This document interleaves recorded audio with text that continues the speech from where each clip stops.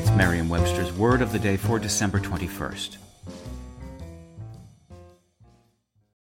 Hi there, it's Julia Louis-Dreyfus. You may know me from my podcast called Wiser Than Me, where I talk to older women and get their wisdom from the front lines of life. I was amazed by how many people told me our show made them look forward to getting older, which is why I'm here to talk about Season 2 of the show.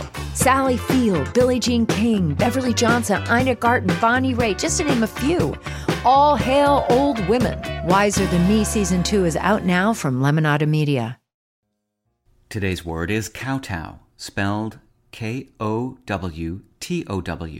Kowtow is a verb that means to show obsequious deference, to fawn. It can also mean to kneel and touch the forehead to the ground in token of homage, worship, or deep respect. Here's the word used in a sentence from the Boston Herald by Jed Gottlieb. Cyndi Lauper wanted a hit record. She wanted one badly after Polygram dropped her first band, Blue Angel, following a failed debut in 1980, but she wouldn't kowtow to music execs in pursuit of that hit.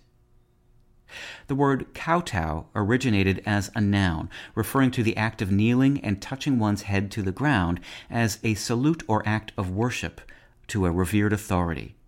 In traditional China, this ritual was performed by commoners, making requests to the local magistrate, by the emperor to the shrine of Confucius, or by foreign representatives appearing before the emperor to establish trade relations.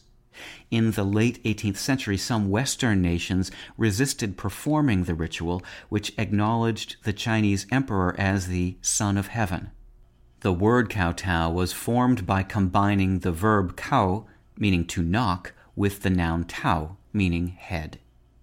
With your word of the day, I'm Peter Sokolowski. Visit Merriam-Webster.com today for definitions, wordplay, and trending word lookups.